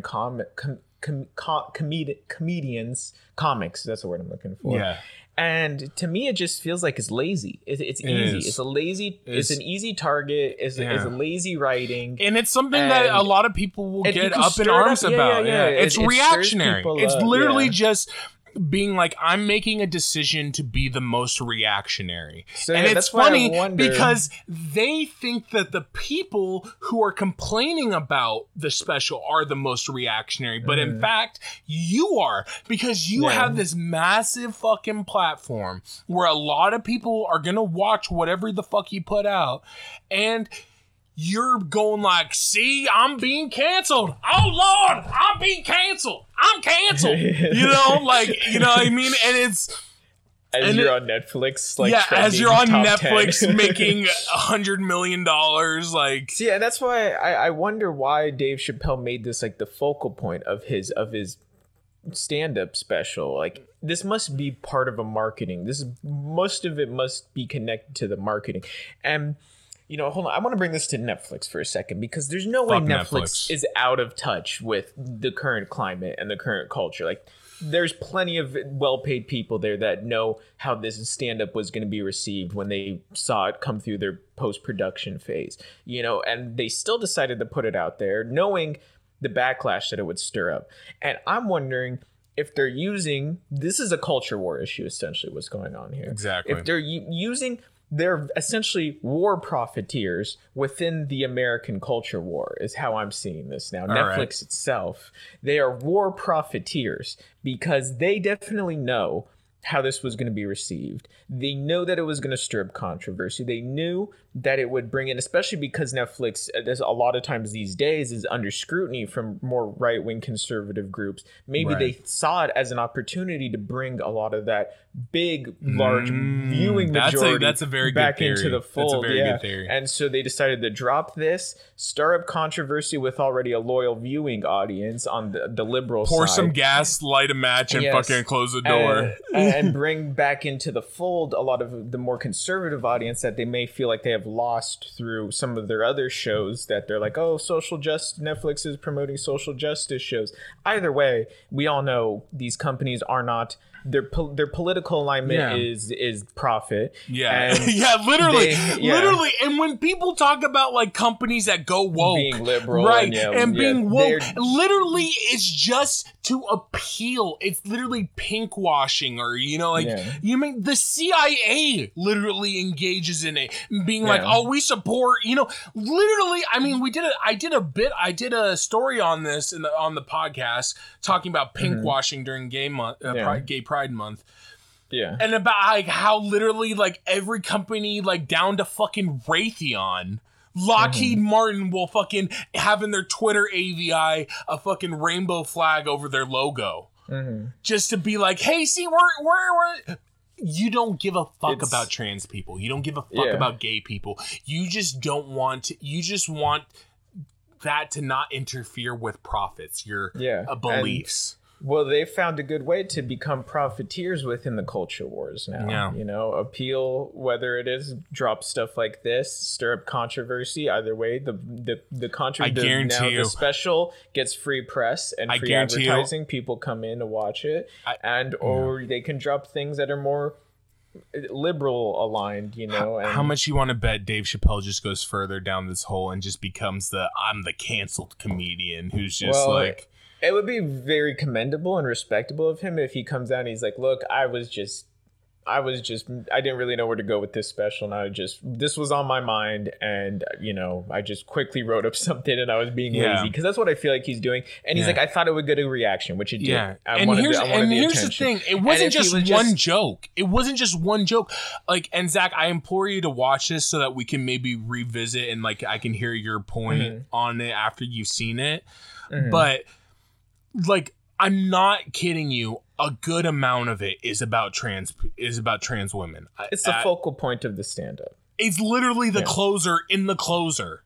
in the special called The Closer. The Closer is about how the LGBTQ community killed his trans friend who's a comedian.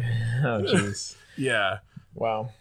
Either way, it seems like it's... You can do better, Dave. You can do better. Yeah. And I don't think he'll come out ever really and say like, yeah, I was just writing material to get attention and I found this was the easiest way. I think he'll probably end up doubling down, especially, you know, now that he's got like probably a vocal support of, you know, people that are being like, it's funny. Well, no, now he has some of the funniest people defending him, the Ben Shapiros and the Steven Crowders of the world, being like, jokes aren't funny, okay? And I think making fun of trans people is completely fine. And the snowflake liberals need to get over the fact that Dave can make jokes about trans people. Yeah. The leading voices on the front lines of the culture war. Yeah. Yeah. And now Dave Chappelle's just become one of their ammunition for it. It's just ammunition for the culture war. And the saddest part of this is that he's been co-opted into the right now. He's on that He's on that pipeline, at least. Is he going to start posting anti-communist memes next on his Twitter? Yeah, fucking like anti-socialist memes. Fuck Elon Next Musk, thing we know, he changes his profile pic to DeSantis 2024. Yeah. Is that the path he's going down? Is that what I you're saying? know. I don't know. I don't know what the future holds for Dave. But I'm curious. He might go quiet again, go soul searching in Africa again. Yeah. He'll go hang out with the Mali tribe that has no gender and go on a spiritual journey in tribes of Africa that have no social construct of gender. And then find himself and then come back and be like, you know what? I've done a lot of soul searching over the years. I've decided I was wrong about transgender people. In fact, I am trans. There you go. That would be the craziest arc. I would love that, actually. If that's the culmination of this, all right, that'd be awesome. Yeah, all right, that's our theory. Dave Chappelle's trans. There you go. He'll go on a soul searching journey again to Africa, spend time with an deep African tribe, deep wherever in Africa that has no gender constructs, realize that he's in fact gender non-binary, come back, drop a new special called Non-Binary and I Love It. And then I'm non-binary Dave. My pronouns are they them. Redemption arc complete, but no, that's not gonna happen. He's gonna double down. Yeah, and literally one of his good friends is Joe Rogan, and Joe Rogan went down this same fucking shit. Already mission complete for him because he's got the press he wanted, he got the attention he wanted, he got the bag, and he's continuing to get the bag through fucking selling out gigs still. Yeah, so I think, you know, at the end of the day, who profits the most here is Netflix. And so fuck Netflix. Netflix isn't hurt either way, despite whether they have employee walkouts or people protesting outside their offices. They get free press at the end of the day. People will continue to watch Netflix, which is still good for the profit motive. And so, yeah, they're not hurt at the end of the day. If anything, this was free press for them, and they're the ultimate winners. Not Dave, not the trans community, not anybody. Netflix. So shame on the Netflix. Ultimate winners. Yeah, fuck them. And Squid not Games. Even. Yeah. I mean, think about that. Look, you know, we'll talk about Squid Games. We're gonna do a full review. there's all this argument going on now online about how anti-capitalist Squid Games is or isn't. You know, if you want to be that guy. You know, if you want to be that contrarian, saying it's actually anti-communist. But now I understand. My father was a filmmaker. Look at how they played both sides like that. They got the right-wing conservative crowd eating up Dave Chappelle's special, and they got the left-wing liberal crowd eating up Squid Games for its anti-capitalist thing. They played both sides. They came out on top. Yeah. That's a good point. They dropped both those things pretty much simultaneously. They know what they're doing. They know who they're playing to. They know what they've got their fingertips on the pulse of the American culture right now. You know, so they know what they're doing when they drop Dave Chappelle's anti-trans special congruently with Squid Games anti-capitalist, if you want to call it that. Series. Like, either way, they've got the viewership on both sides now, which is really what they want. But let's just cap it with this though. Dave's saying I'm Team Turf is literally the unfunniest thing he's ever said in his entire life. Like, I just don't know what the joke there is. What's the joke? It's just more of a statement. He literally sounded like he was giving a fucking TED talk at the end about why he dislikes the trans community. He's on his soapbox lecturing. Yeah, and even fans of Dave Chappelle will admit, like, oh, it was a little preachy and a little. Yeah, I think he's just lost touch and he's a boomer. So shame on you, Netflix. Go fuck yourself. And Dave, you can do better. You can do way better than that. For real. All right. And we hope to see better in the future. Maybe we're not. Even though I don't think it's going to happen, and the more likely result is he'll probably just double down more. But he could always change. Let's be optimistic. Let's be optimistic and hope he could come out and be like, you know what, I was harping too much on that trans stuff. I've talked to some people. I was a little off base. Yeah. But that probably won't happen. But who knows? Who knows? All right. At the end of the day, Netflix will get the bag. Oh, yeah. The ultimate bag. And they'll continue to do what they do. And I would expect more controversies like this from coming out of the Netflix platform. For sure. Within the future, too. Definitely. So.